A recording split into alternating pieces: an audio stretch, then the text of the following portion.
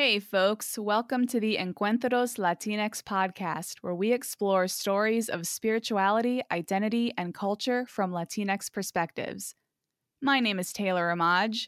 I'm an author and editor, and I'm Puerto Rican.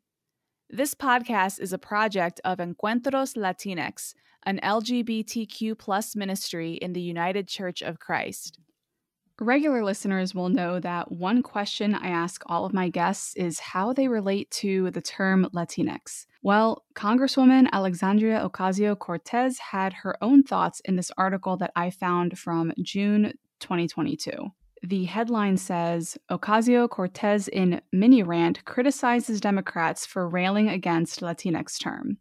AOC is criticizing members of her own party who have argued that using gender-neutral language to describe members of the Hispanic American community is bad for the Democratic Party's brand. She says, I also have a mini rant about this because there are some politicians, including Democratic politicians, that rail against the term Latinx. And they're like, this is so bad for the party. She goes on to say, it's almost like it hasn't struck some of these folks that another person's identity is not about your re-election prospects. Gender is fluid, language is fluid, and I think people right now are using the term as a gender-neutral way to be as inclusive as possible. Don't have to make drama over it. The article goes on to say that some Democrats have been using more gender-neutral language in reaching out to Hispanic voters, which is noted by pollsters and political observers. And this little bit at the end of this excerpt that I'm looking at says, a recent Politico poll conducted among Hispanic voters found 40% indicating the term Latinx bothers or offends them to some degree, and 30% said they would be less likely to support a politician or organization that uses the term. I think that is very interesting to keep in mind because while it seems that most people who come on this podcast are open to the term, there is a lot of resistance to it if we are to take these numbers as they are. And I think it speaks to the importance of creating spaces for our people to talk about this language and to try to understand where it comes from, what its purpose is, and to have that narrative not co-opted by folks that want to make up stories about what it is and what it's for and misrepresent what it's trying to do. So, I thought that was an interesting find in the news lately, but AOC, if you're listening to this, let's get in touch. Let's get you on the podcast. That would be super rad, wouldn't it, to have AOC on Encuentros Latinx? I'm speaking it into the universe, and knowing that there are UCC people listening to this, I might be eating my words in a few months. Who knows? But in any case, today's guest, though, is Ilan Carlos, and we delve deeply into discussion about music and spirituality. He talks about how his transition made him more attuned, pun intended, to music's effect on people. It's a long one and a good one, so let's get right into this encuentro.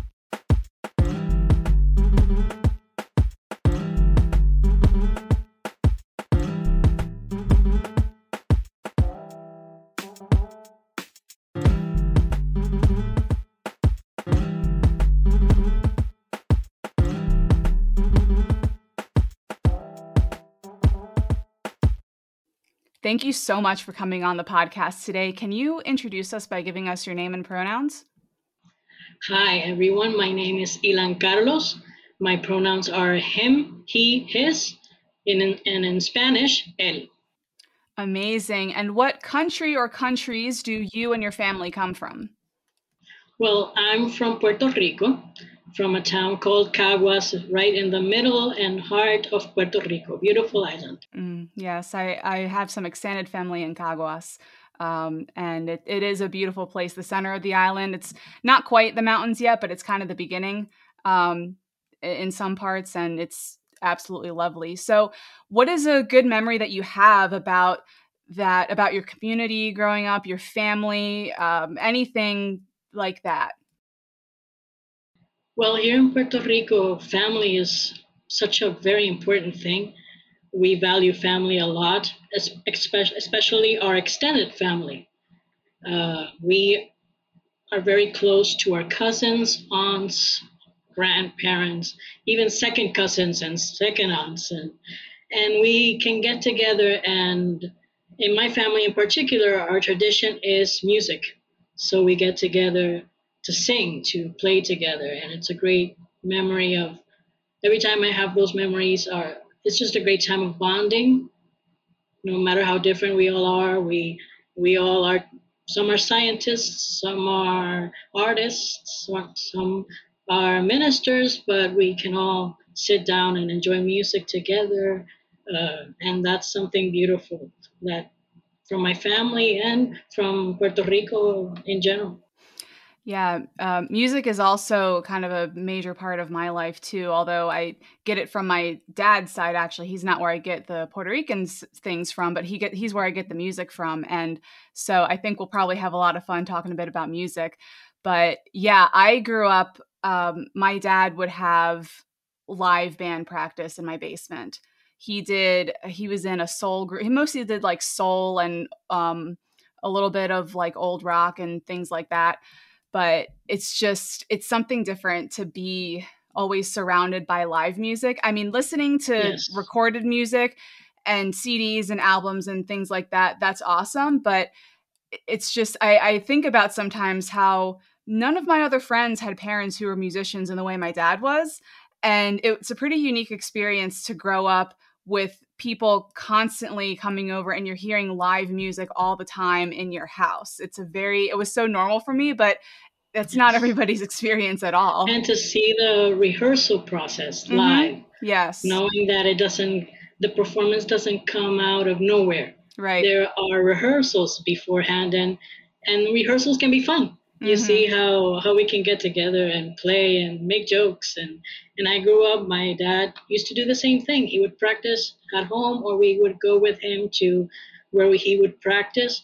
And he used to play a lot of old time music, like boleros, what we call boleros, or trios, which is old time Puerto Rico jibaro music, or more like more romantic style music.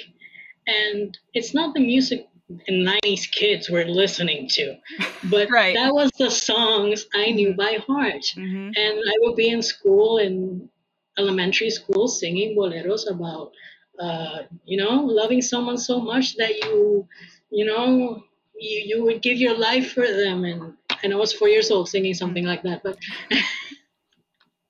but it was amazing. It creates sensibility. It creates sensitivity. And I mean, it's not just my dad who plays music. Kind of like you, there's several members of my family who play music, and even on my mom's side, the Boricua side, my tio, he would play. He used to play congos and he used to do a lot of salsa in Puerto Rico. So even on that side, and when I was younger, and we would all go to Puerto Rico, my dad and my tio, they always loved hanging out together because they would just start playing music together. And it was always fun to just kind of see them chill out and to have music on both sides of my family, for sure.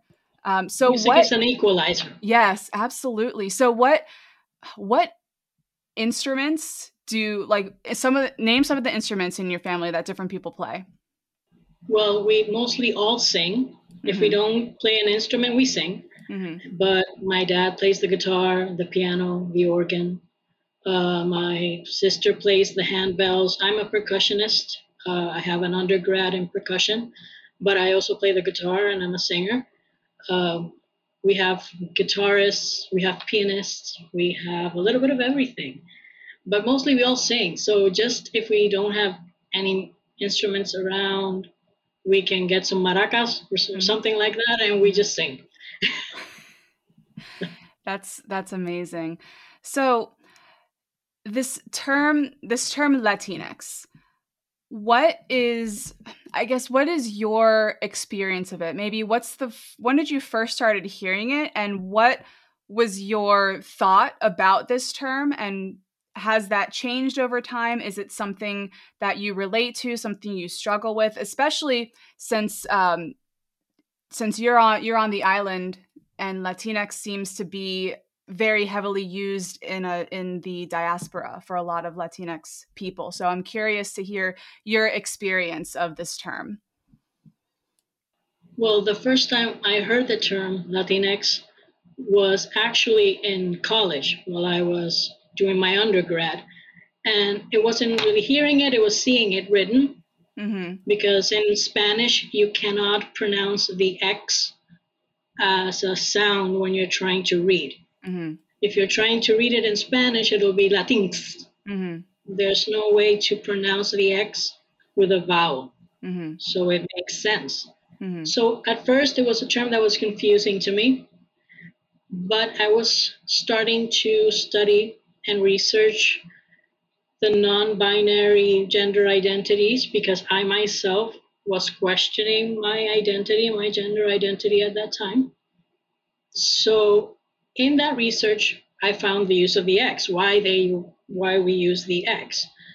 So we are not binary. We are not excluding anyone from one side or the other, and we're not assuming that one person is one side or the other and it has to be black and white.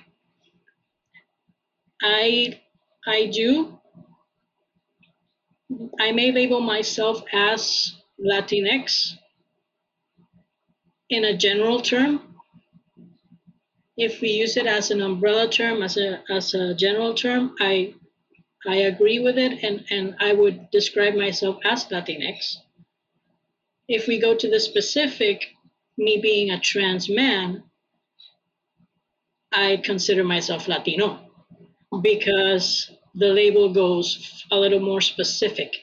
It's not just, well, the umbrella term or just speaking about our community in general. I'm speaking about me and how I view myself. And since I do view myself as a trans man, as a man, I do not see myself as being non-binary. I don't describe myself specifically myself as Latinx.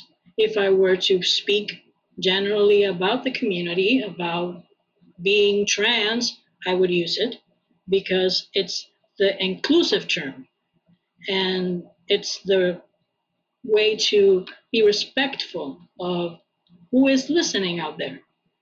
But if I'm talking about my experience, my writings, my poetry, my songwriting, everything, I do not use Latinx. I use Latino because I'm going to the specific.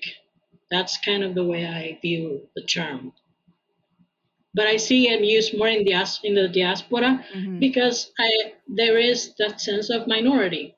For being Latino or Latina, Latinx. There is that sense of minority. Here, we are the minority. We all are. So we can be more specific. If we were speaking in the U.S., well, then the term, I understand it, and I use it a lot more because I understand those idiosyncrasies that separate Puerto Rico from the U.S. in that manner. Yeah. So given that, actually, well, I have a couple of follow-up questions. I'll go with this one first.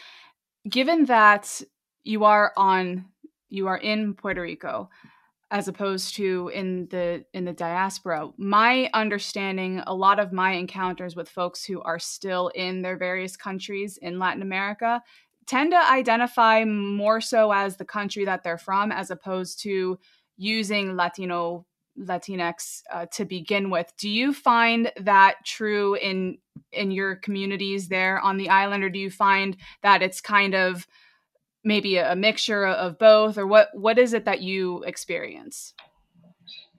Boricuas are Boricuas. Yeah. We are Boricuas, and we're Boricuas even on the moon, aunque nacer en la luna. Yep. The term Latino we use when we have to fill the census, and that's it. We really don't use it unless it's on official government forms that make us label ourselves. Because for us, even when we have to put country, we want to put Puerto Rico. We don't. We put USA, and then territory. That's another issue. Yep. But we're not going there. But even then, that's where you get to be labeled Latino. If you were to ask any Puerto Rican living on the island, and even in the diaspora, where are you from? They will say, I'm Boricua. Yep. Yep. I find that pretty true too. And then, I mean, being in the diaspora myself, it's like Boricua is a term, like I use it, but when I'm talking outside of, you know, other Latinx people, they know Boricua, they know what I mean when I say that, but people that are not Latinx still don't know that. So then, like, oh yeah, I'm like you, I'm fine with using Latinx as, let's talk about our general community, but then when I'm talking about myself specifically, I'll say, oh, I'm Latina, because I am a woman, cis woman using she, her. So that's the term that I would use for my individual self. And that is, to me, that is a pretty reasonable line to draw. Like, hey, we can have this general term, we can have the specific term. And yet there is still so much hostility toward the term. And so my next question to you is, have you encountered people who are hostile to using this term? And if so, what sort of conversations have you had with people who are very, like, not understanding, they don't want to use it, like that sort of thing? Here in Puerto Rico, especially, it's not only the Latinx term, it's any term with the X. Or in Spanish, we replace the X with an E. So it's a vowel and it has a sound, so we can read it. If we were writing it, we write the X, but when we read it as an E. Like, for example, Latinx, we would say Latines. But in Puerto Rico, it's more not just Latinx, it's any word that is using the X as a way to include and be inclusive. And you see it in the media, you see it criticized, you see it criticized on the news, that until the Real Academia Española says that it's a real word and it's in the dictionary, then we can use it. When language is not that way. If we look back, language, its evolution, it adapts with the use of it. If you do not use it, it's never going to be in a dictionary because it doesn't exist. So I just think those words create that conflict because they make you think. And they make you think out of the box. And they make you think that what you were taught when you were at school in first grade and learning how to write and read and how to use pronouns, that it was only two pronouns and it was one way or the other. And now this is forcing you to break open that box and to unlearn what you learned before, and that was enforced for so many years that you think it's the absolute truth and unchanging, when life is changing. Life is changing. Nothing is unchanging, not even language. So I just think that's that dichotomy that we are in. It's there's a group trying to preserve the old value traditions, which is the binary view. And there's the group that it's not that we don't like the binary view, it's not that we reject it in its entirety, that it cannot exist.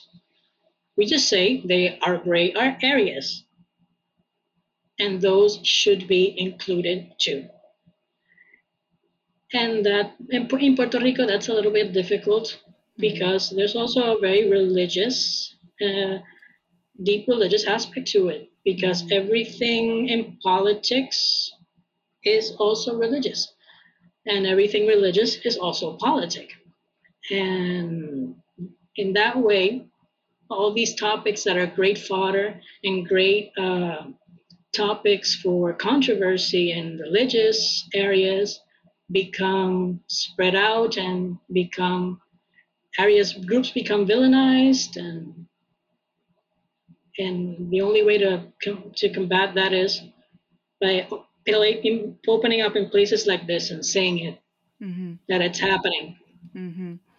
Very well said, and a great segue into the next topic, because I would love to hear about your experiences with spirituality and religion. What sorts of traditions and practices did you grow up in? How has that changed over time, especially with your any identity formations that you want to talk about in relation to spirituality? Like, give us your journey. Well, I was born and raised Baptist, American Baptist, from the churches of La Iglesia Bautista de Puerto Rico. That's a denomination. The bigger denomination, the headquarters is the ABC churches, the American Baptist churches. But in Puerto Rico, we have the American Baptist Churches of Puerto Rico. I'm a member of the American Baptist Churches of Puerto Rico. And I have been there my whole life. I was raised there. I began serving there since I was a child, 5 years old, maybe even younger, singing. That was my ministry. Whenever they asked for me to sing, I would sing. I would never say no. But there was something in me that told me, like, I wanted to do more. It's not just singing. I have this feeling for more. And I knew that I had a bigger calling than just singing. But yet, as the years passed, something in me told me, like, you're not going to be able to reach that. I felt the calling to pastor, but something in me told me, like, you're not going to be able to get to that. So I just put it aside and locked it away, and I never even thought about it for even more than 10 years. But as I graduated high school still with my dead name, assigned female at birth. I went to college and to my undergraduate in music. And then there was when I started to think about myself and seeing different people that weren't part of the same groups that I was always in. I was always either in church or in school, and the school was the church's school. So not very much diversity there. So when I got to college, it was pretty much a shock to see the diversity that was there. And I started noticing I'm different. I don't know what it is, but I'm different. I started reading, and suddenly I just came to the realization, light bulb moment. I like women. I thought in Puerto Rico we say jamona when we talk about a woman who stays single for all of her life, and that was who I thought I was gonna be. I was gonna be that aunt, that spinster aunt that stays, single forever. And because I never felt any of that jittery feeling when I was in junior high or high school, never.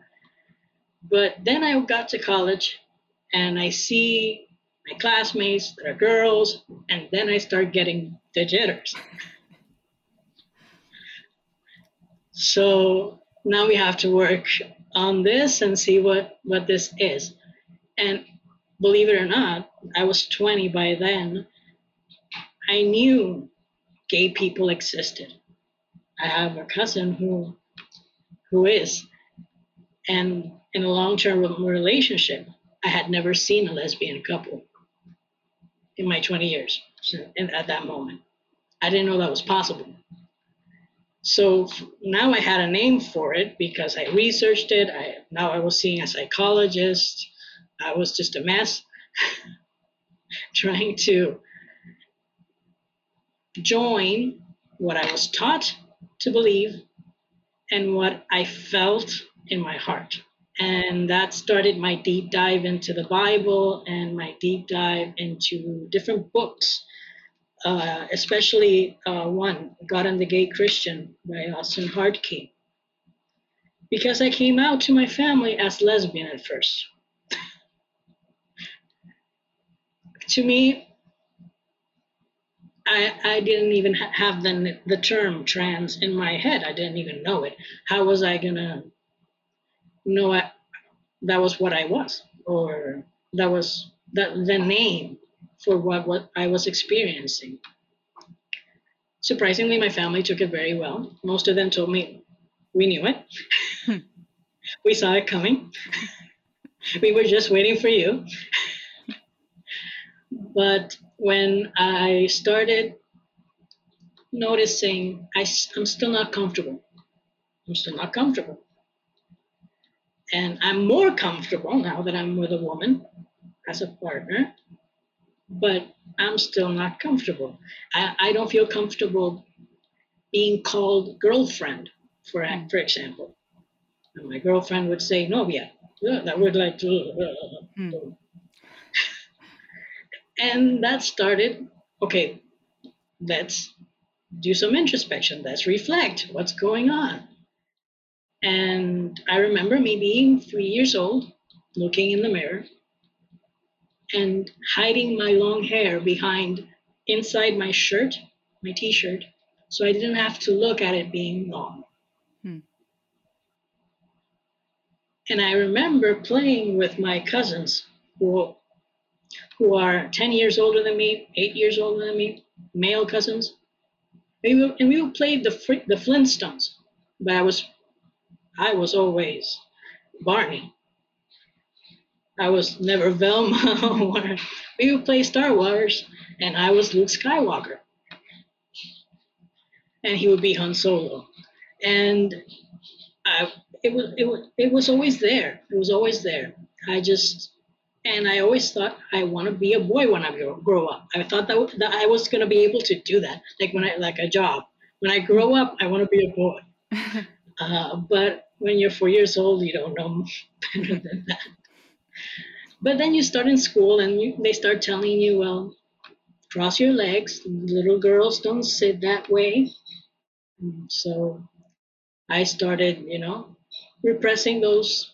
But when I finally got to the point of accepting it, it really created a conflict, because here there is this faith that I believe in wholeheartedly.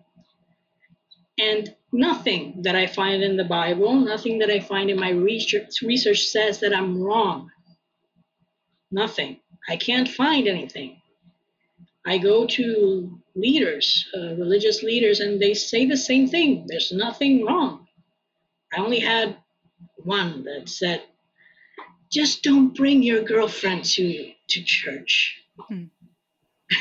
So people don't see. But those are the minority. But most of them told me, there's nothing in the Bible that says you're wrong.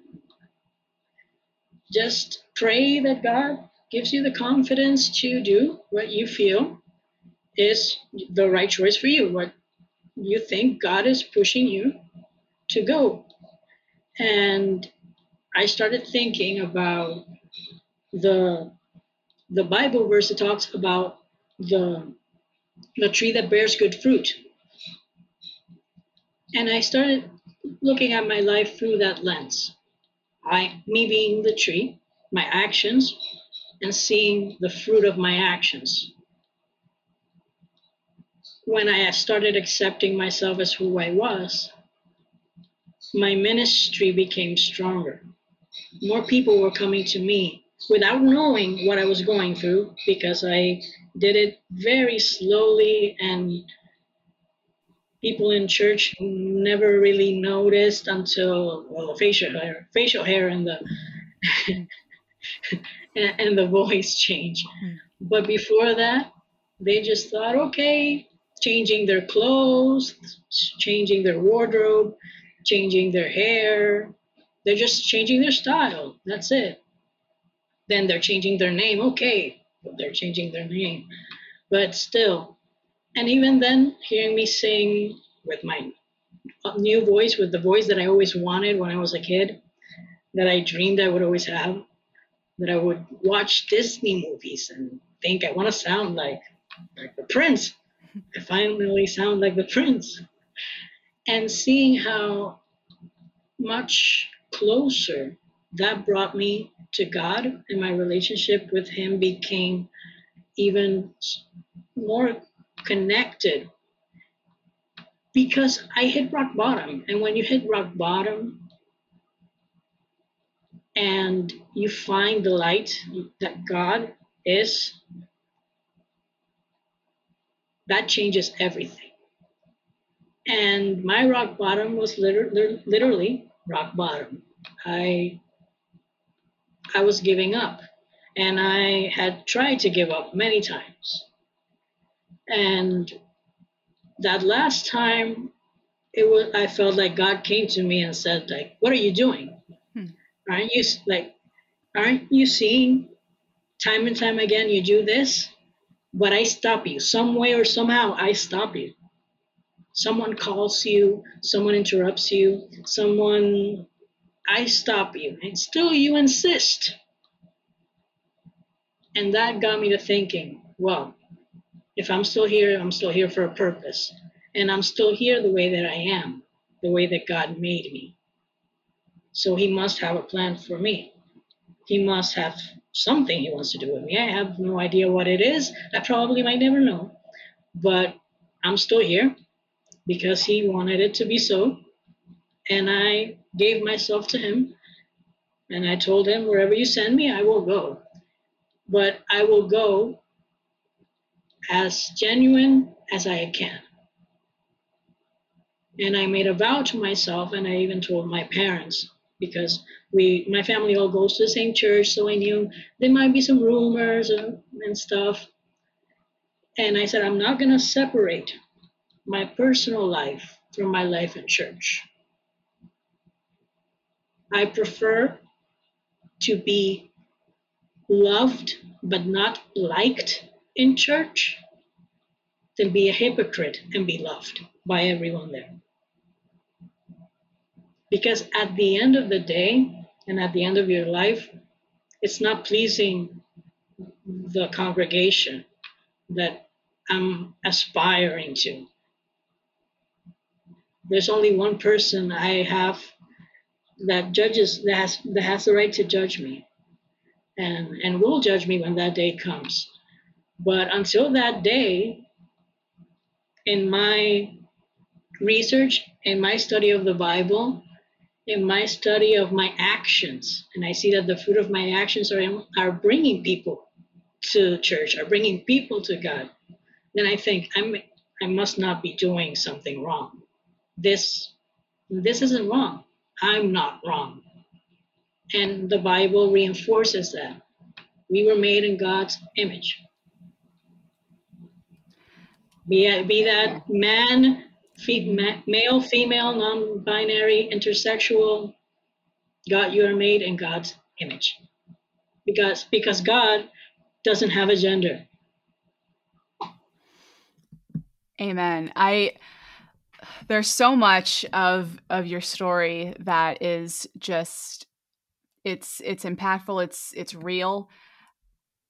I love a couple of images that just are really sticking with me. This idea of the tree that bears good fruit.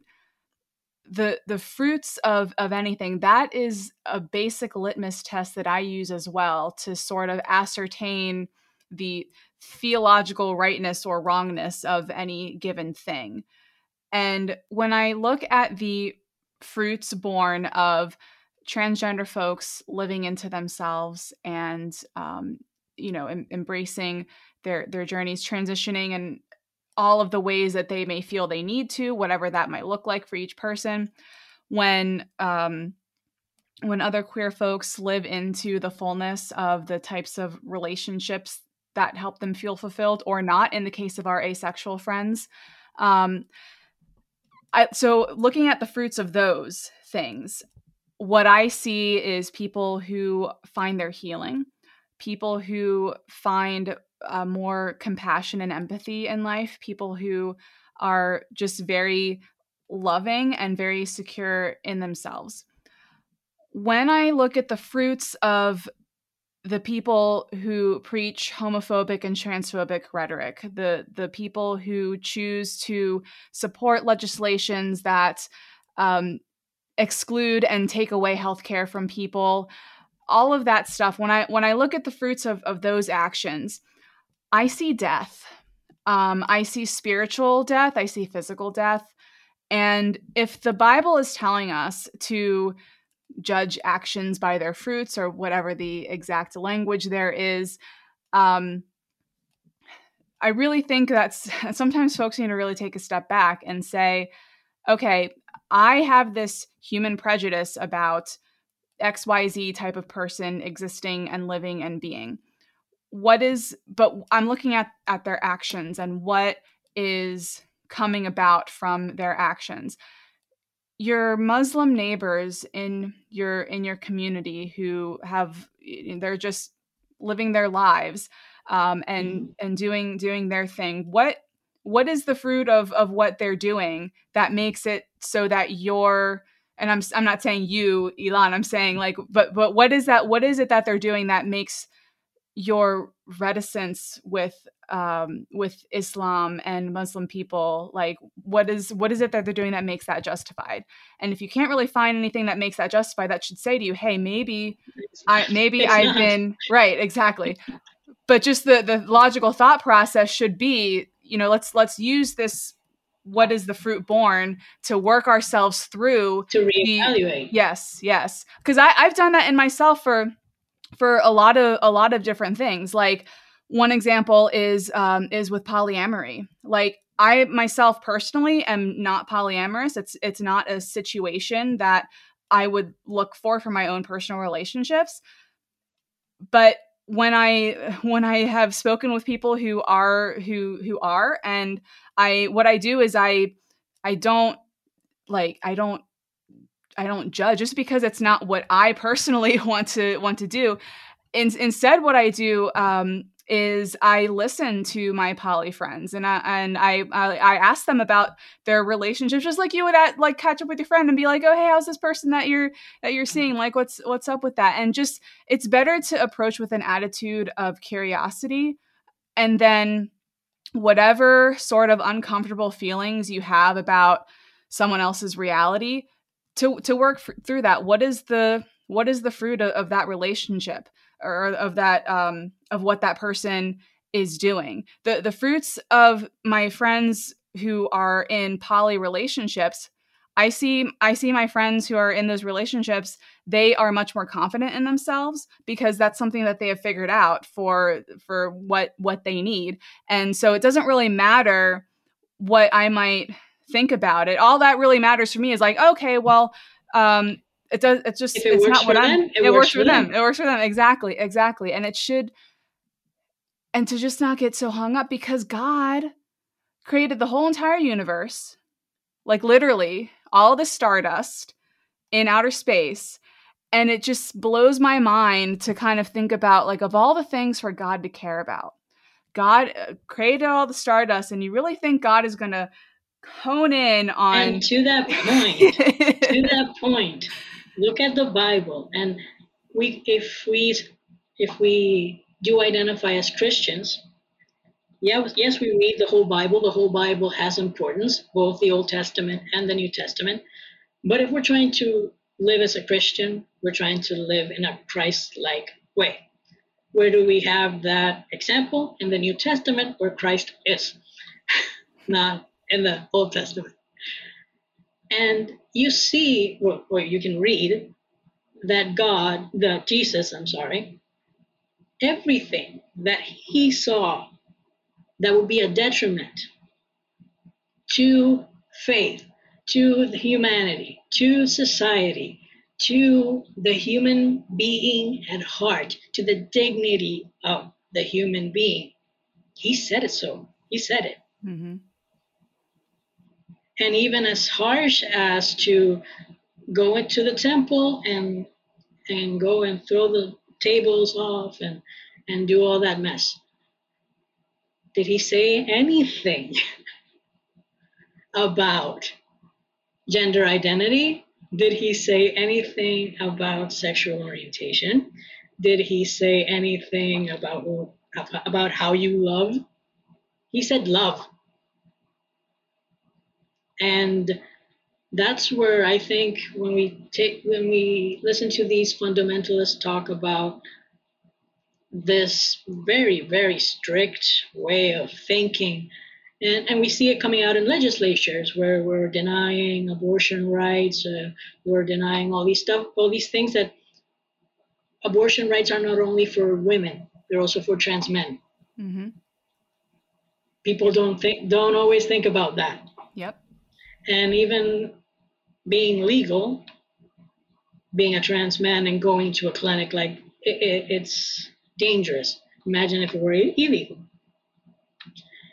But in that case, the fruit always has to be the priority. Mm-hmm. That's what you look at. Mm-hmm. And when you see people that are spouting out these words of that are just to create conflict and to be loud, because in the end it just turns to noise. The problem is that when everything is noise, when do you know what to pay attention to? Right. And if everything you're hearing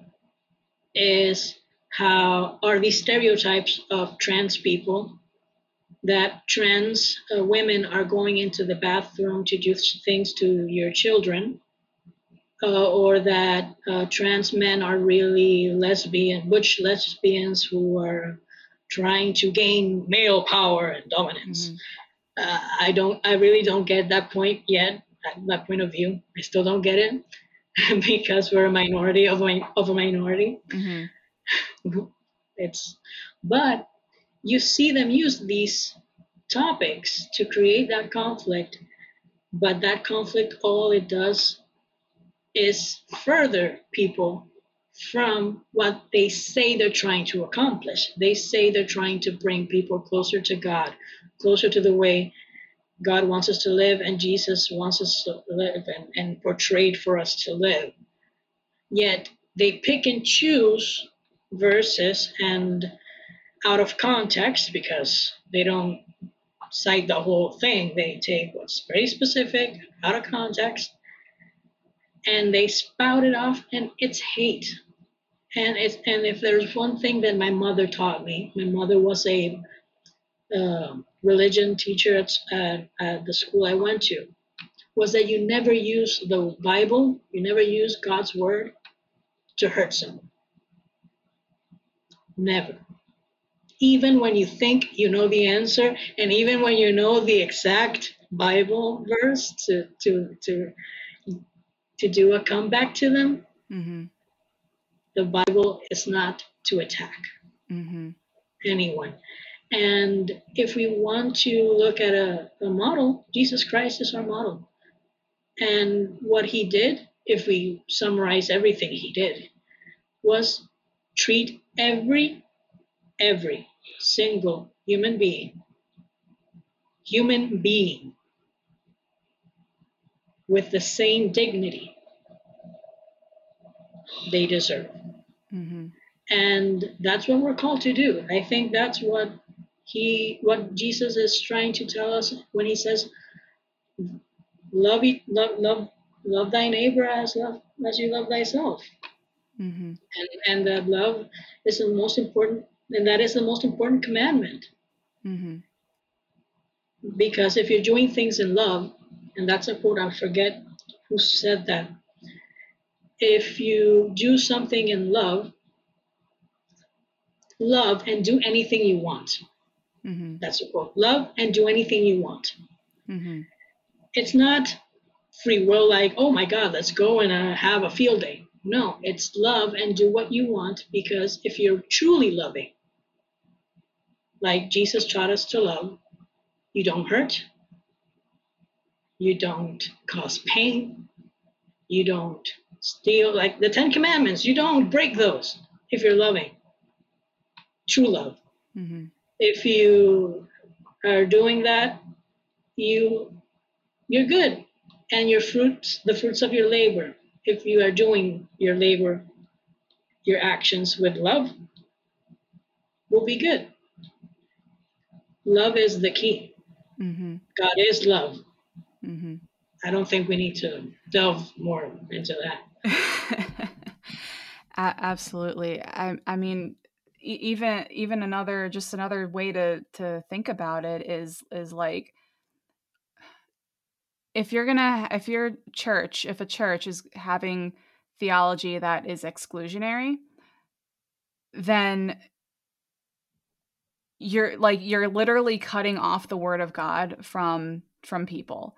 And is that really what you want to be doing by having a theology that you might think is traditional but is actually probably only 50 years old, because fundamentalism likes to pretend that it's traditional but it's really not. It's actually like one of the newest ways Yes. of doing Christianity.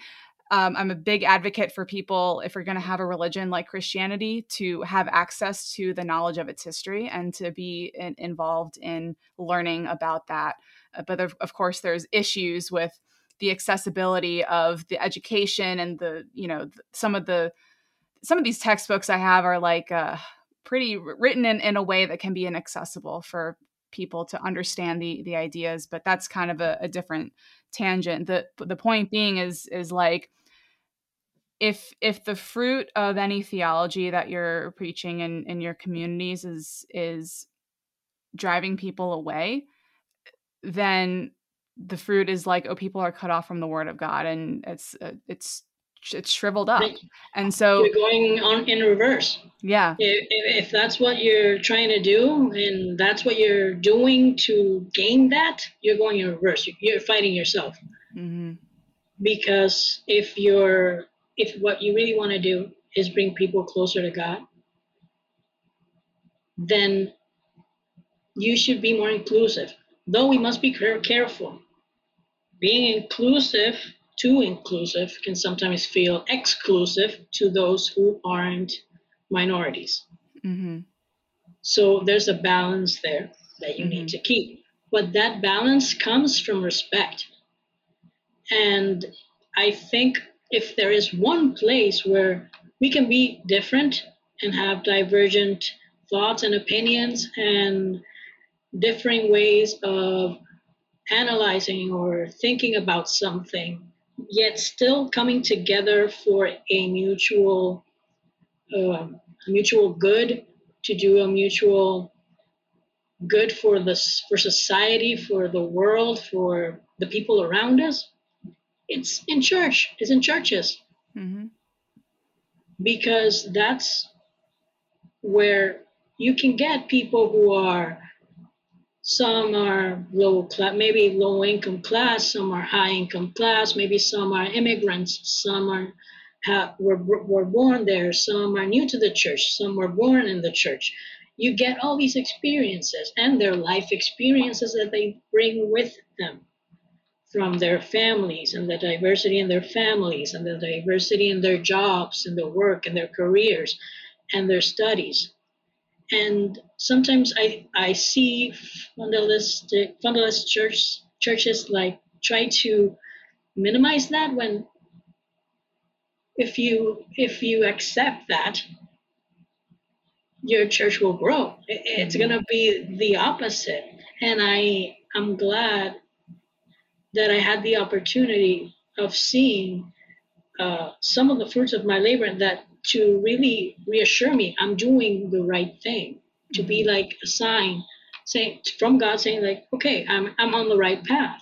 I worked with LGBTQ youth in support groups, and having them come to me specifically with their questions about, okay, now I transitioned, I want to go back to church, how do I do it? Mm-hmm. or I'm in the process, or I already transitioned, but in my church, my pastor doesn't agree with it. Mm-hmm. Or my pastor went into my house and threw out all my clothes. What do I do? Mm-hmm. And I'm going through the same thing, yet I'm having to counsel these young people. Mm-hmm. And that brought me to question my leaders as well. Like, what are we going to do? Mm-hmm. What are we going to do? Mm-hmm. And one of my pastors and a great mentor told me, you don't see it, but it happened with you, referring to me, when I started my transition. And she would always answer them with a question instead of a statement. Mm-hmm. So they wouldn't be defensive or dismissive of what she was going to say.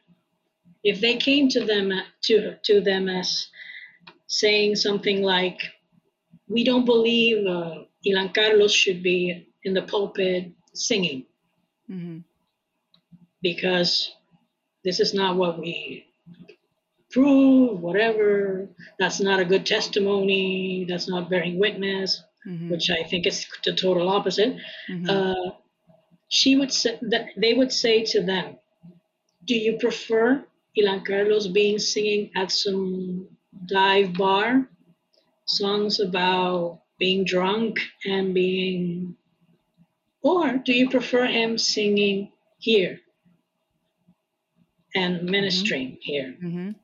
And they would say, oh, no, I prefer him singing here. Right. And that would disarm them. Or why do we still let him be a member? Mm-hmm. And they would say to them, do you prefer he spends Sundays at a whatever alley, just trying to spend the time, or do you prefer him to be in the church listening to God's word? No, let him come. Mm-hmm. And they think they came to the realization all by themselves. But it's a way of dealing with it without being without feeling combative. Because Mm-hmm. a lot of times, if you go too hard, or you go with facts, people tend to get defensive Mm-hmm. and just don't listen. And maybe it's time we start changing that way that we approach the transphobics, the homophobics, Mm-hmm. and instead of telling them things, because even though I agree education is the best way, but instead of just telling them things and bombarding them with information, why don't we ask them questions? Mm-hmm. Like, why does it make you so uncomfortable? Mm-hmm. Why? Right. And that's a great conversation starter. You start Mm-hmm. it there. The other person says whatever it brings into their mind, and you can have a respectful conversation about a very, very tedious topic, Mm-hmm. but you can do it without anyone getting hurt or anyone feeling judged. Mm-hmm.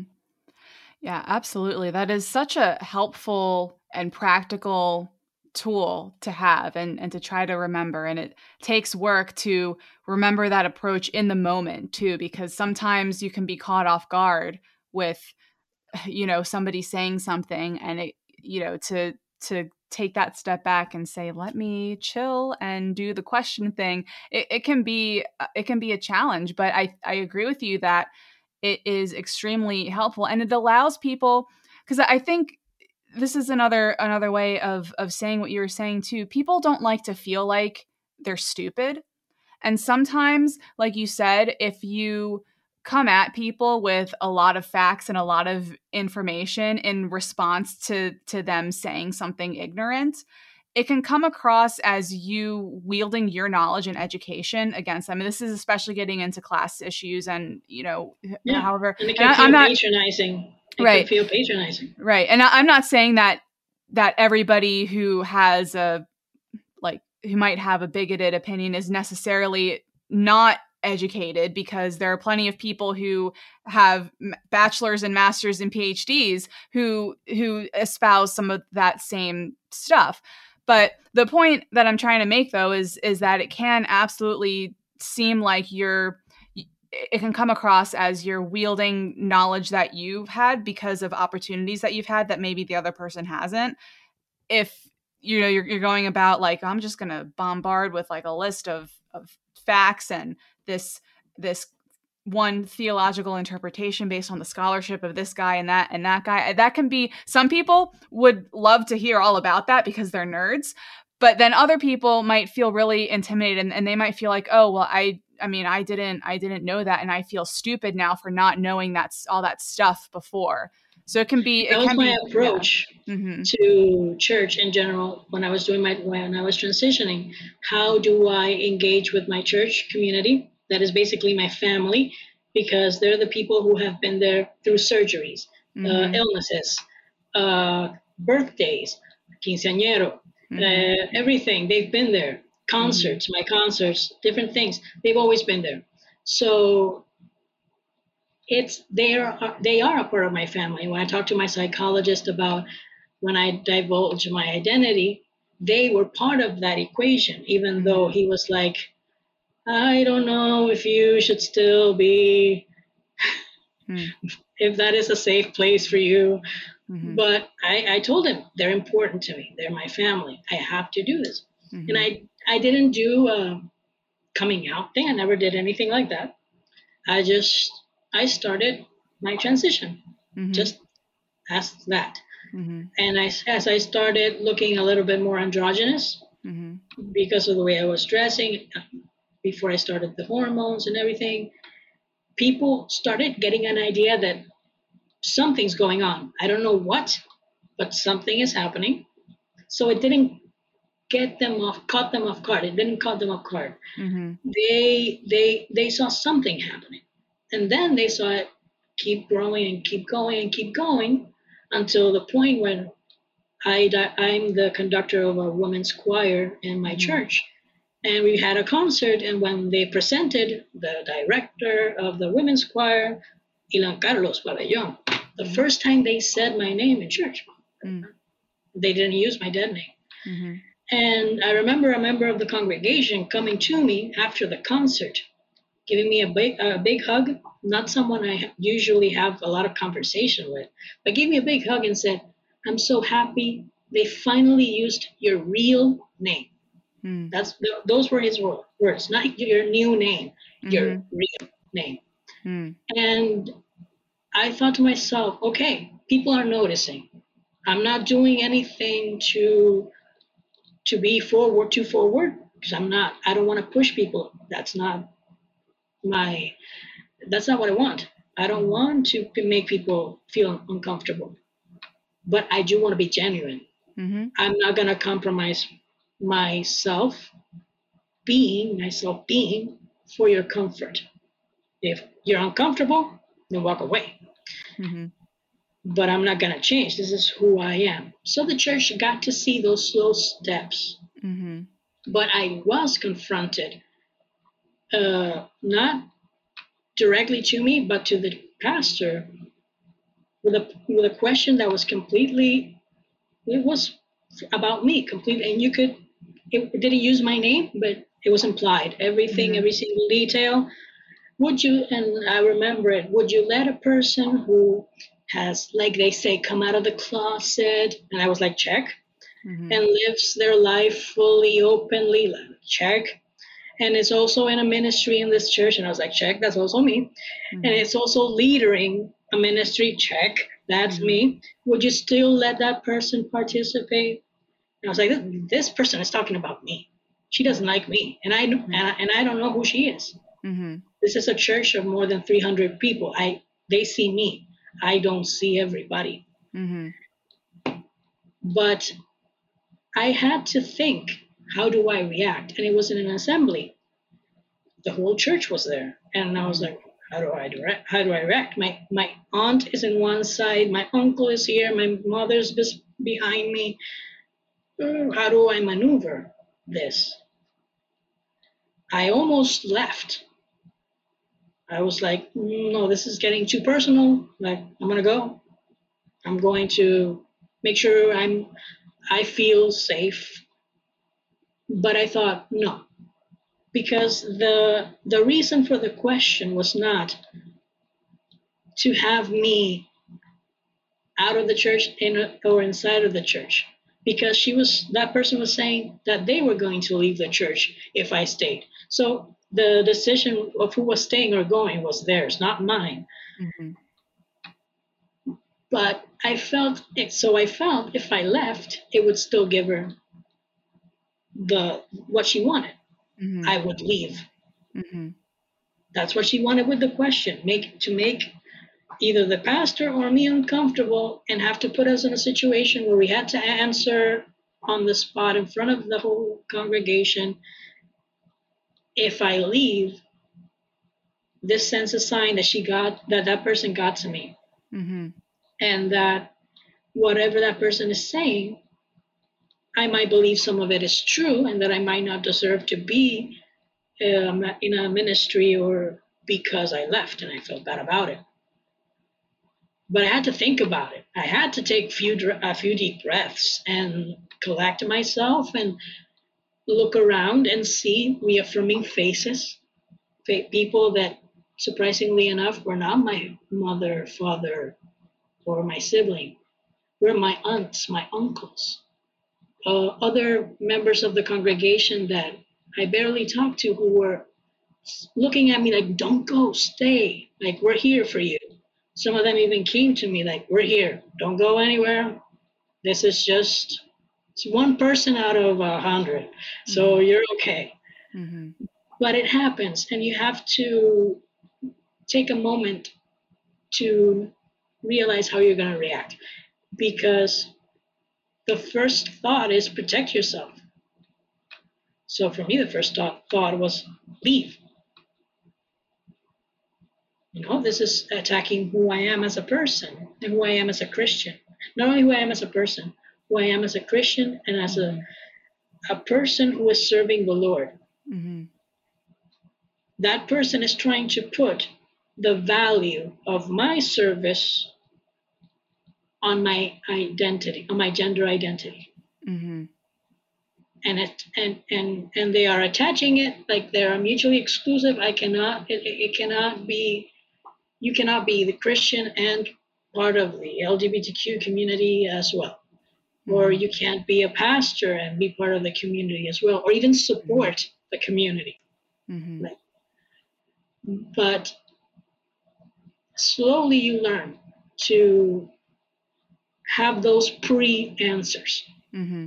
And that's what I teach when I have these young trans guys come to me for advice about coming back to church, or talking to their leaders about their transition, and how to talk with their friends at church after they've transitioned.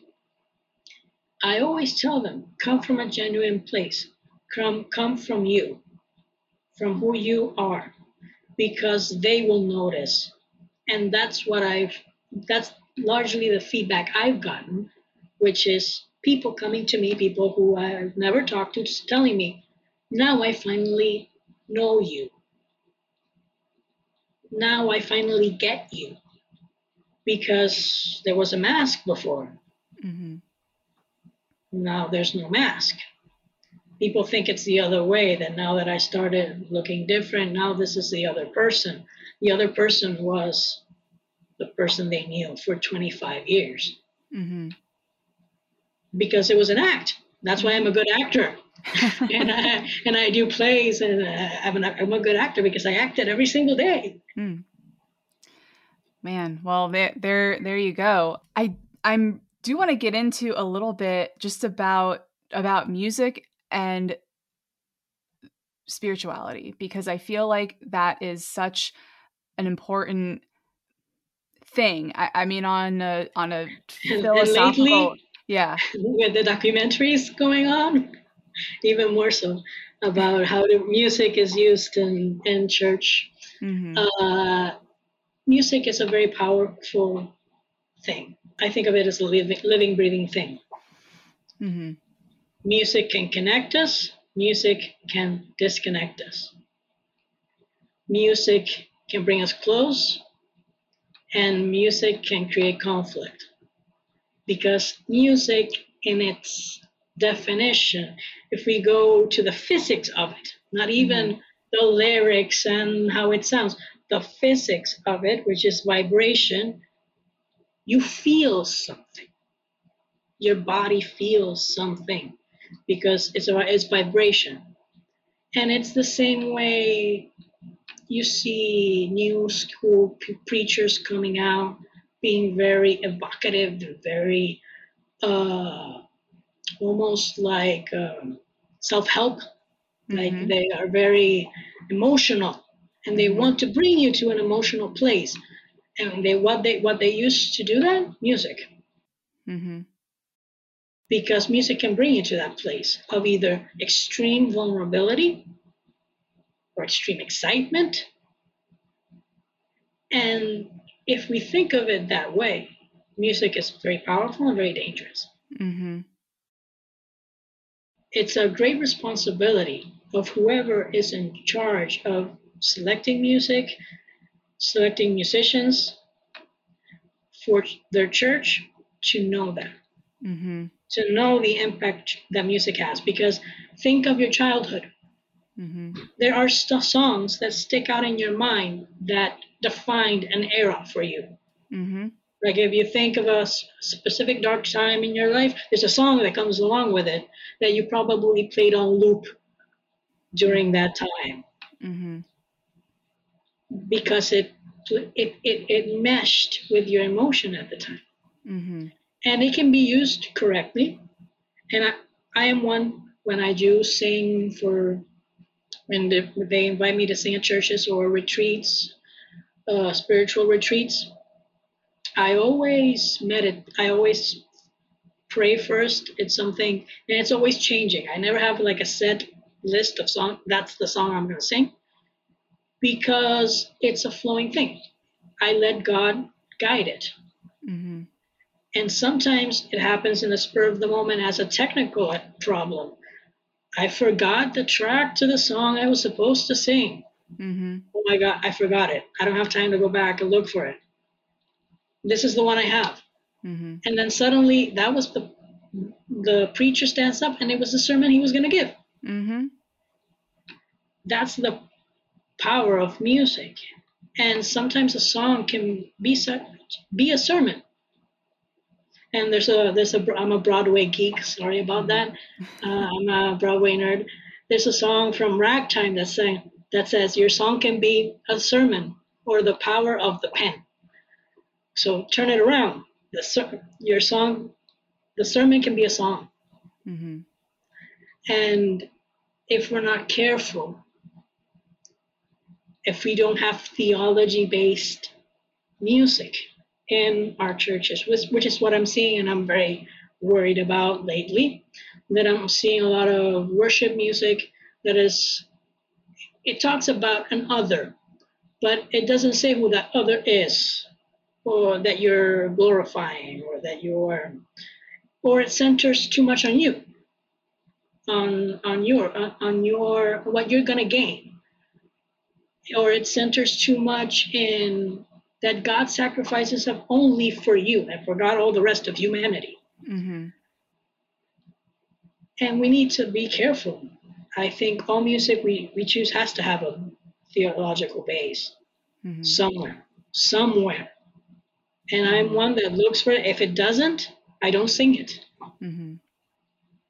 It can have the best melody. It can have the best rhythm. I can hear it and I can see and I can feel, oh my God, this is such soothing. And I can like it.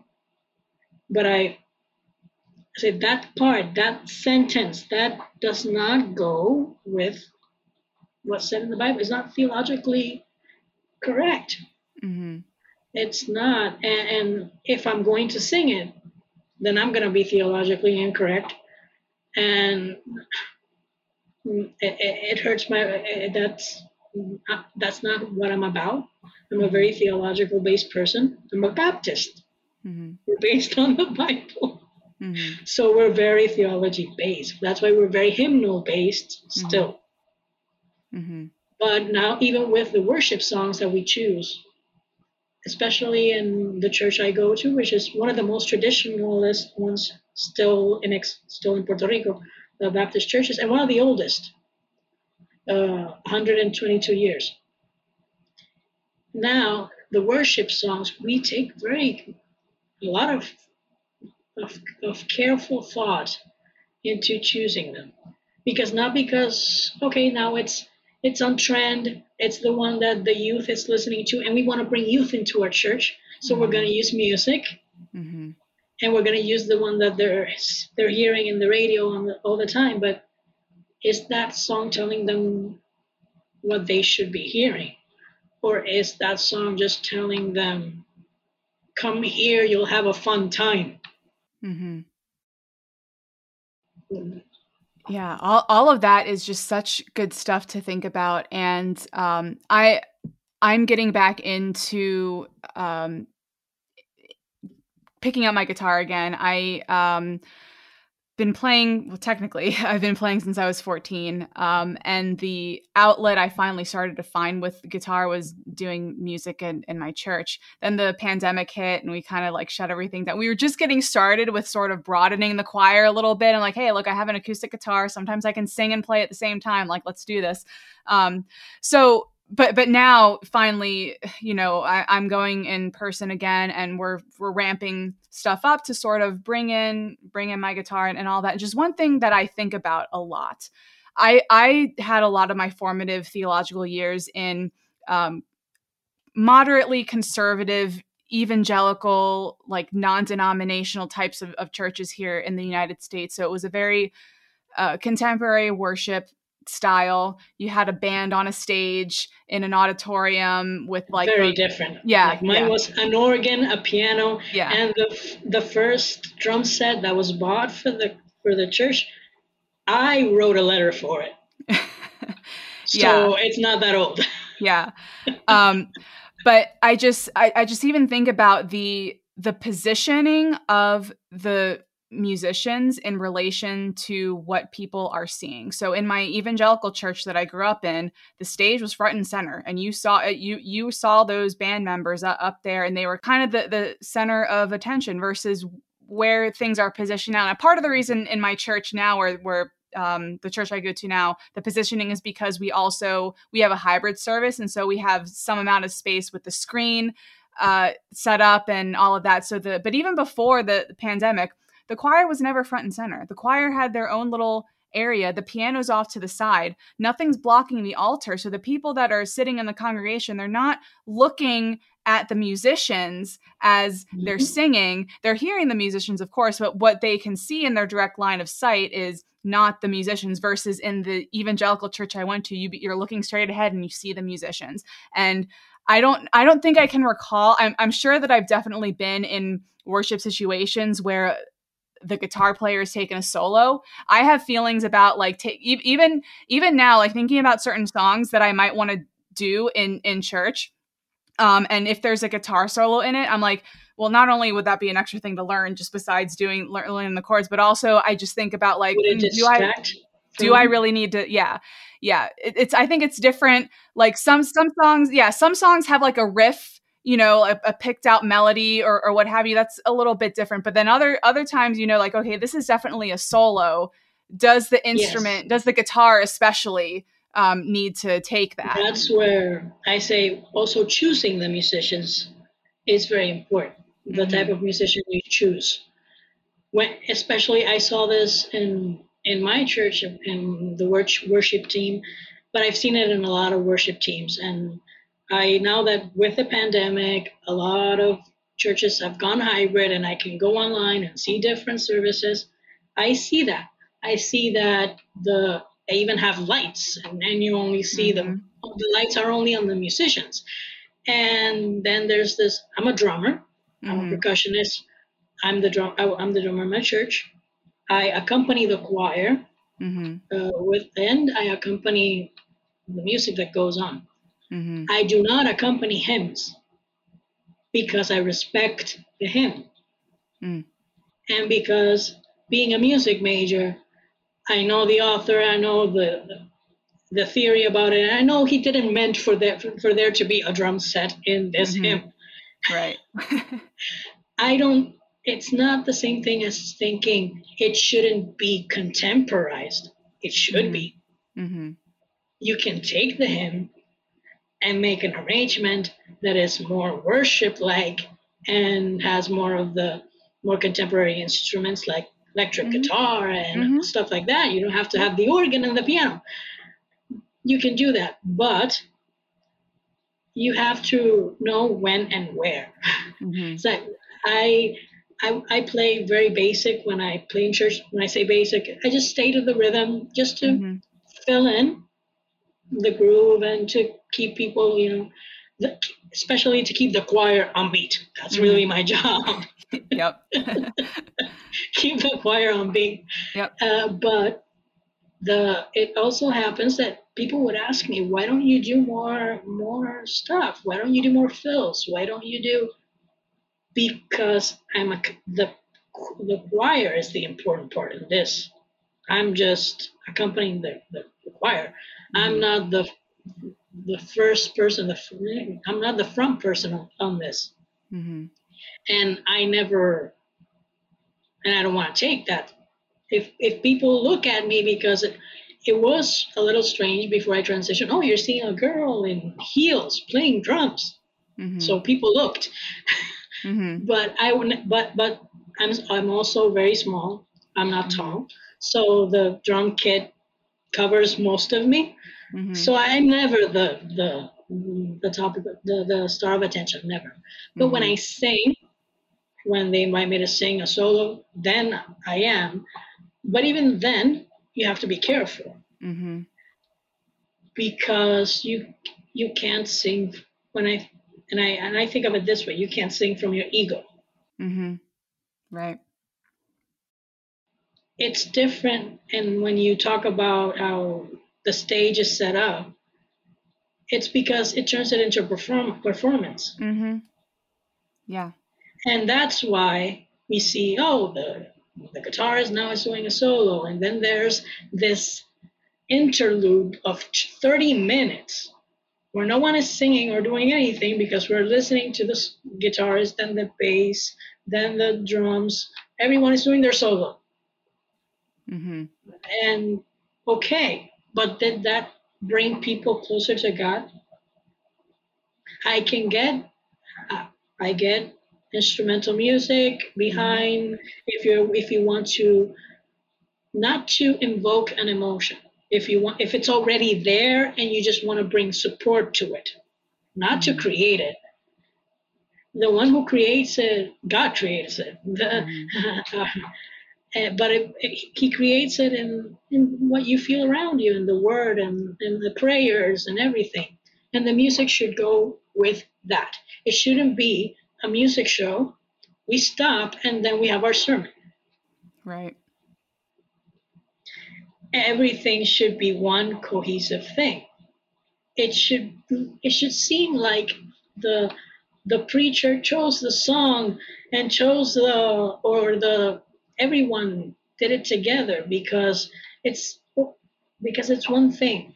Mm-hmm. It's supposed to have one goal. If you spout off too many goals, like if your worship team is trying to excite people, but the preacher is going to preach about something a bit more solemn and wants people to reflect and to really think about themselves, introspect.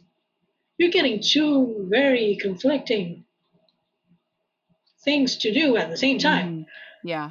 It's very two different messages at the same time. And unfortunately, music wins.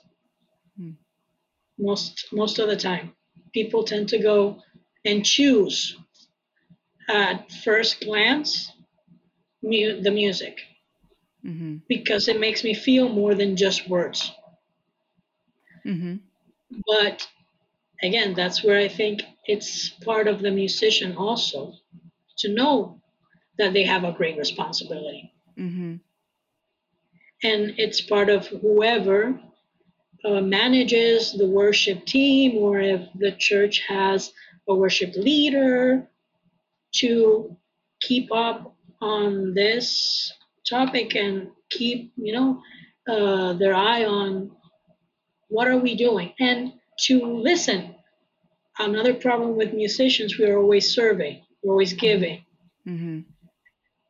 We never get to sit down and listen to a whole service. Mm-hmm. Because we're thinking now we need to, okay, this song is coming up. Now I need to, what chords were this song? What? Mm-hmm. And also pastors need to know the musicians need to receive as well. Mm-hmm. And the musicians sometimes need a break.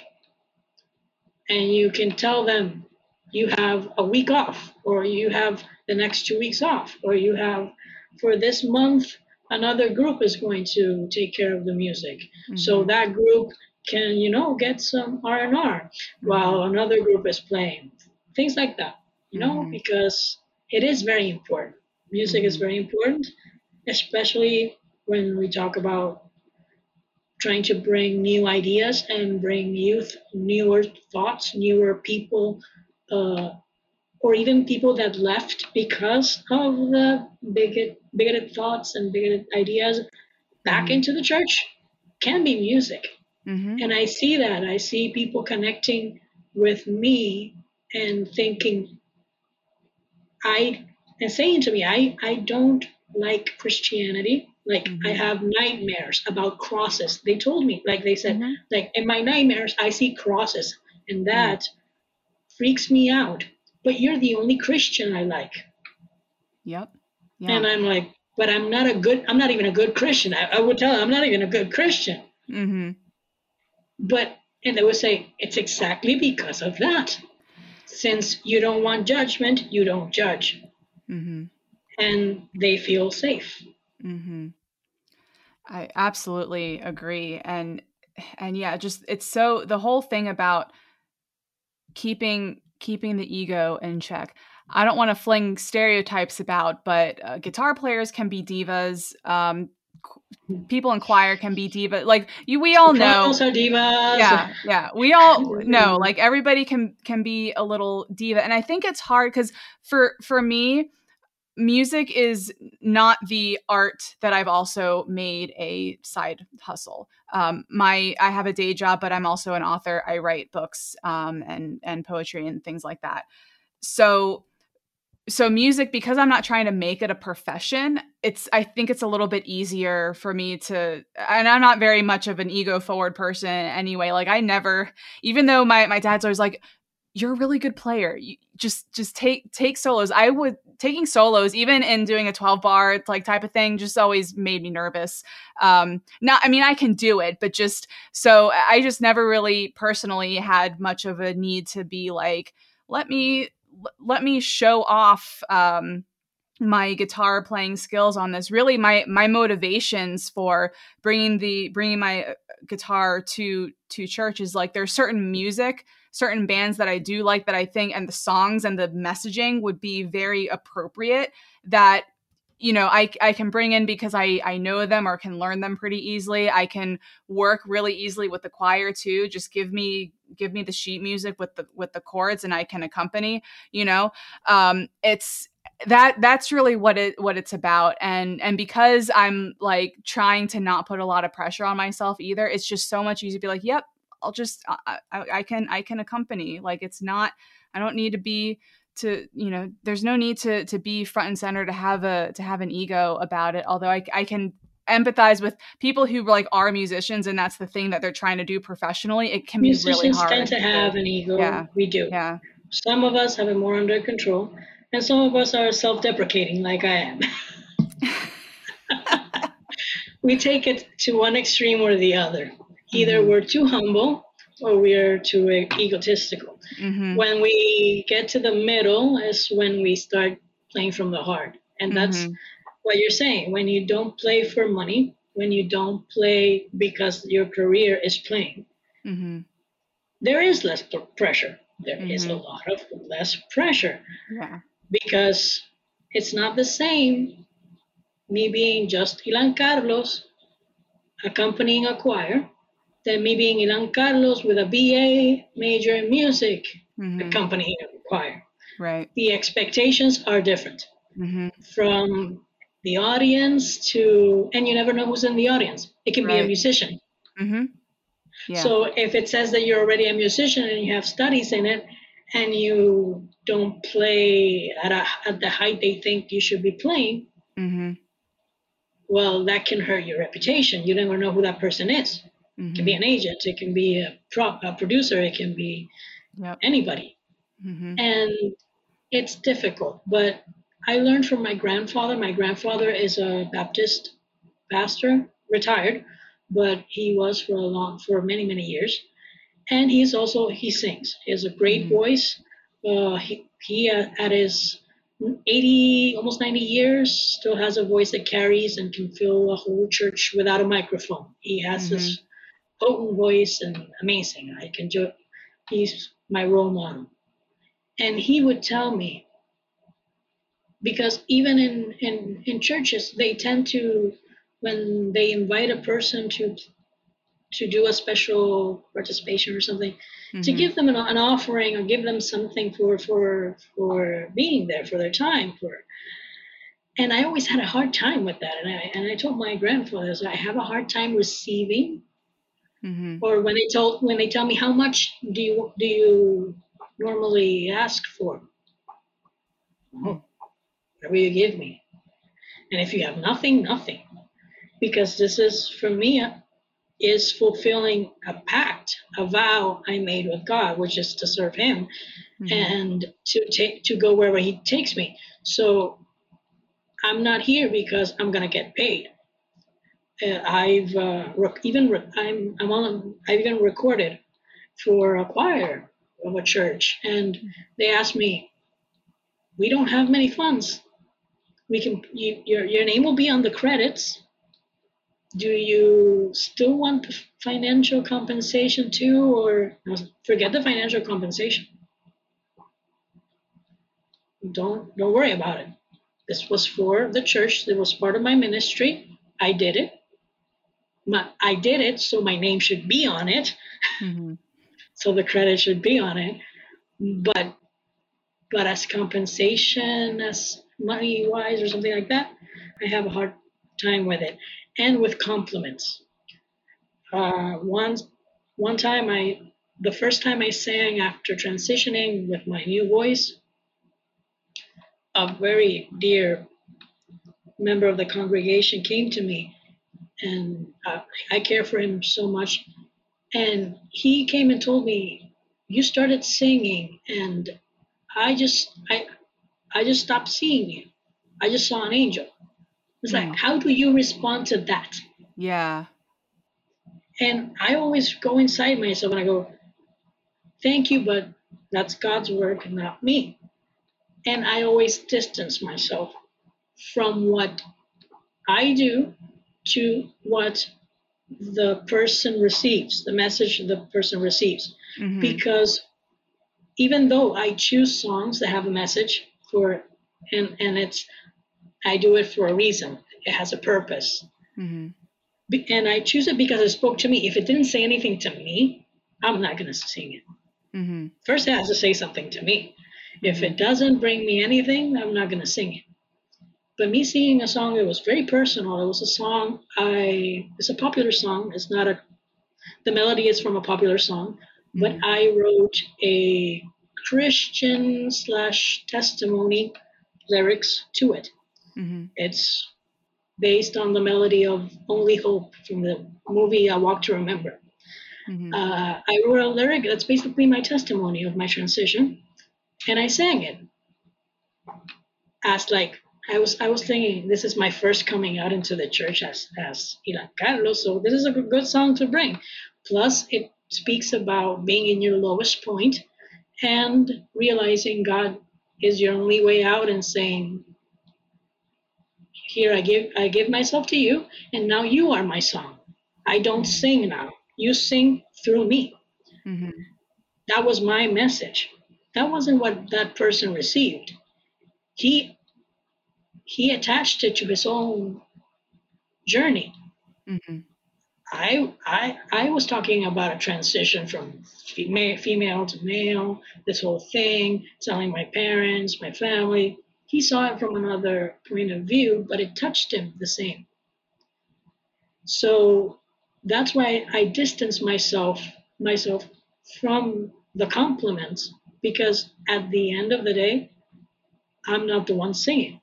Mm-hmm. Right. I am merely a vessel. Mm-hmm. That is absolutely when music functions as iconography at its best, in a worship setting, that is absolutely what happens. And just I we could go on and on, I'm sure, like talking about the power of music and how music has, the darker side of it, the manipulation of spiritual experiences, and the intentional conjuring of certain spiritual experiences to sort of make it. It's an entire thing for And sure. it's upsetting that it's focused on youth, Mm-hmm. and when they're the most vulnerable ages and impressionable ages. Yeah. It's very it's disappointing to musicians like me who take pride in what we do Mm-hmm. to see it misused. Yeah. It's like Absolutely. I can imagine it was like what if you invent something, then they take it and they deconstruct it and they Mm-hmm.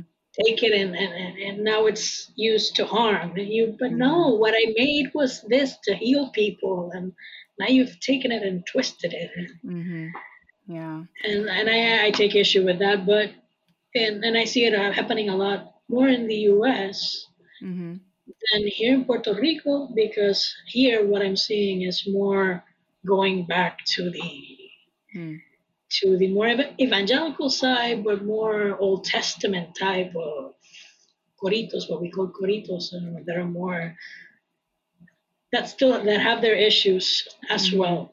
Mm-hmm. But music, just like church, isn't it? It's something man-made. Well, music isn't man-made. Music was always there, Mm-hmm. but the way we structured it, Mm-hmm. we've structured it.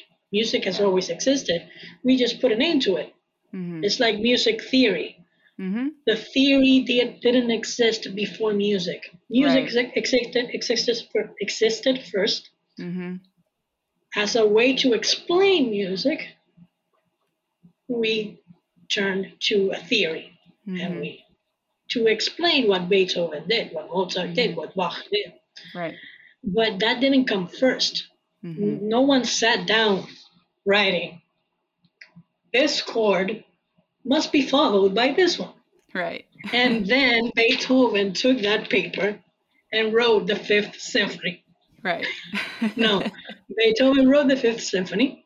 Then an investigator took that piece of music, studied it, noticed some patterns, noticed a structure, gave it name, Mm-hmm. and now that is a symphony. That is what we call a symphony, because it has this part, it has this, it has the other, it has the other. Mm-hmm. But it was always there. It's not something that, and music will always be there. Mm-hmm. The thing is how to use it. It's like religion. I don't like to talk a lot of, I don't refer to myself as religious. I have faith in God. I believe in God. I believe in Jesus Christ. And I believe he is my savior. And I believe that he died for my sins. And I believe in eternal life through his sacrifice. But religion is man-made and constructed, which makes it imperfect from its inception, because humans are imperfect. Mm-hmm. That essentially brings problems into it from the very beginning.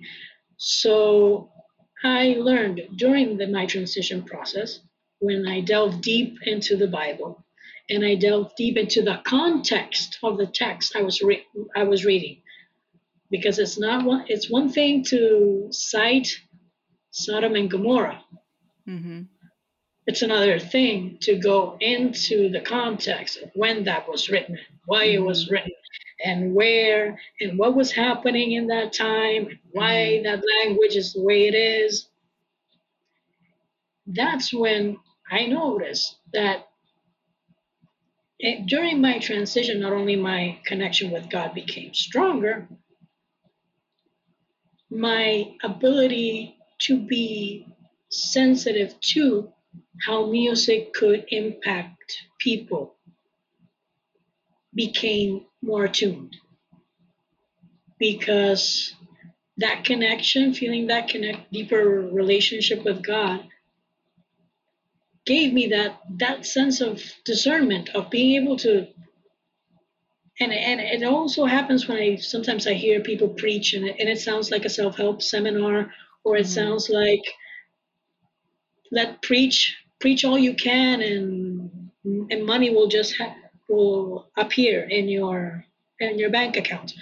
Give your tithing, and more money will appear in your bank account magically. And I always say, prayer isn't a magic spell, and God doesn't have a magic wand.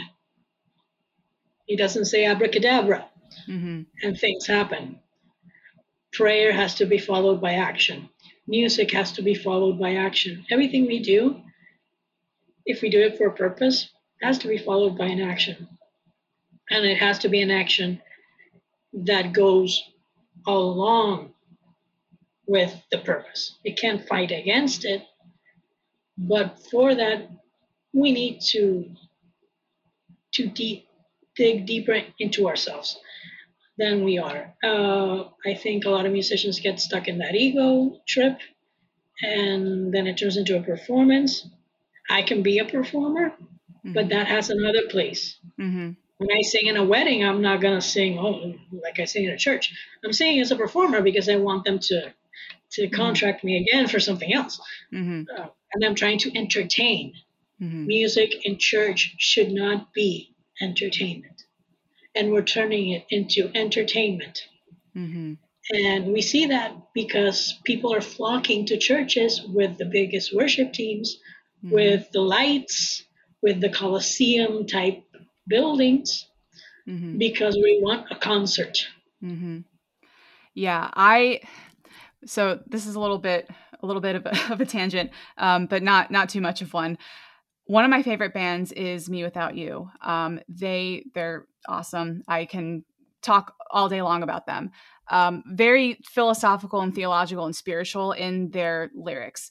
I can go to a mewithoutYou show and I can feel a spiritual experience similar to what I feel in church. It's not me worshiping the band or anything creepy like that. It's like you were talking about before, how the band is a conduit. The band is a conduit for God. It is functioning to me as a pointer to, the greater divine reality. The band is not always intending to do that. A lot of fans will kind of agree with what I'm saying. A lot of people kind of feel the same that I do, but also have that line of like, it's not about the band members themselves doing that. It's just, and they even would find it a little bit uncomfortable to to have such responsibility on top of them.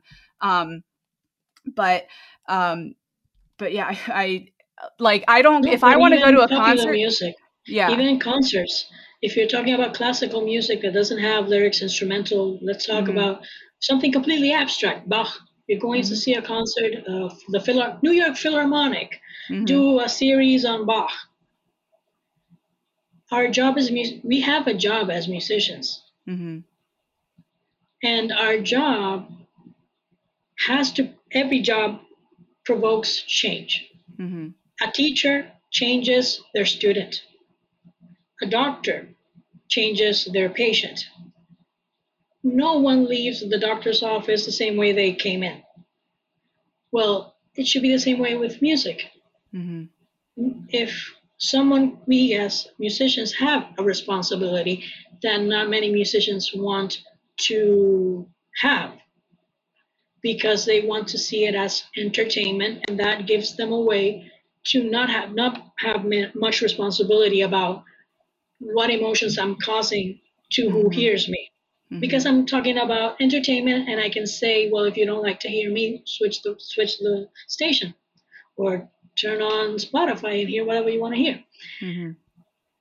But when you're a true musician, and when I say a true musician is, it doesn't have to have a diploma, it doesn't have to have formal education, academia, nothing like that.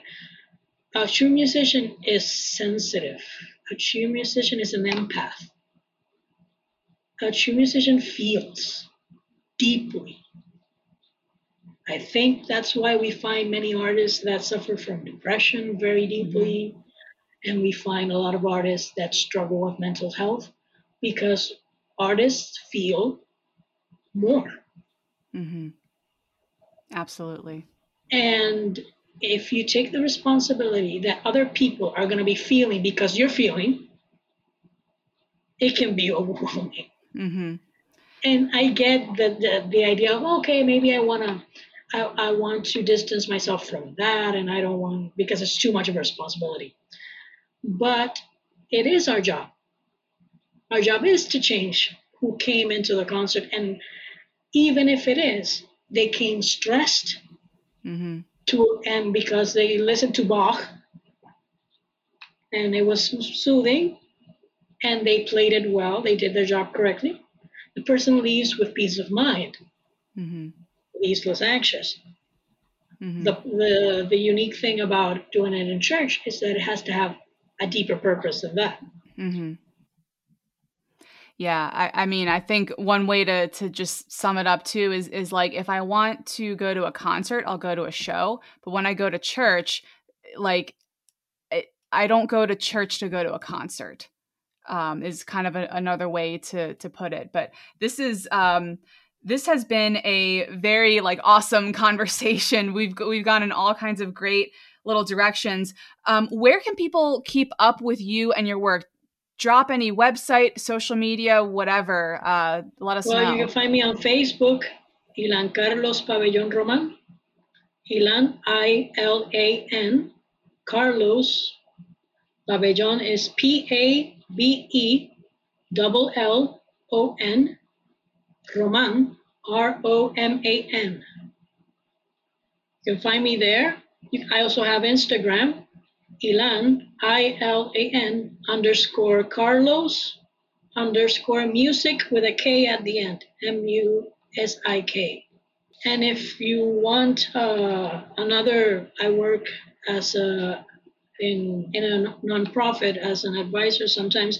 It's a great nonprofit here in Puerto Rico who works with trans visibility, especially. And it's called True Self Foundation. They have a Facebook page and they have an Instagram, both under the same handle, True Self Foundation. True Self Foundation. And that's where I did a lot of my support group work, and they have a lot of informational material. They have a lot of resources for trans people, legal resources for people in the island here who are looking to do their name change, stuff like that. They help with all of that. They even do scholarships for trans students. They're a great nonprofit, and I have the blessing to be a part of that nonprofit in a small way, but it was the nonprofit that started me in being active and fighting and for visibility of the trans men community in specific. Awesome. Well, thank you so much for such a great conversation and a great And sharing a of your little story. caveat, Oh, my yes. Instagram is mostly my music. So if you want to hear my music, you go to my Instagram. My Facebook is more to keep up on what I'm doing. You might find my music there too. But there's also, if I'm speaking at a certain church or if I'm doing something else, you'll also get a little glimpse of who I am behind, the voice and the video you see here, and the voice that you can hear on Instagram Live, on Instagrams and my Instagram Lives that I do. But you can find me there. Awesome. Well, thank you so much for coming on the show today. This has been fantastic. It was my pleasure, and really, it was a great conversation, and I didn't even think we would get into so many topics as we did, but I'm glad we did because these are topics that need to be spoken about and that people need to hear and hear people that are different talking about them. We are people. If we talk just about gender identity, we're very different people. You and I, and we're talking about this, and there's people can see there's no conflict. We can disagree, we can agree on some things, but that doesn't mean that we can't, have a conversation that's respectful and judgment free and safe. Absolutely. Thanks so much for listening to today's show. Please rate, review, and subscribe on Apple, Spotify, or wherever you're listening to this.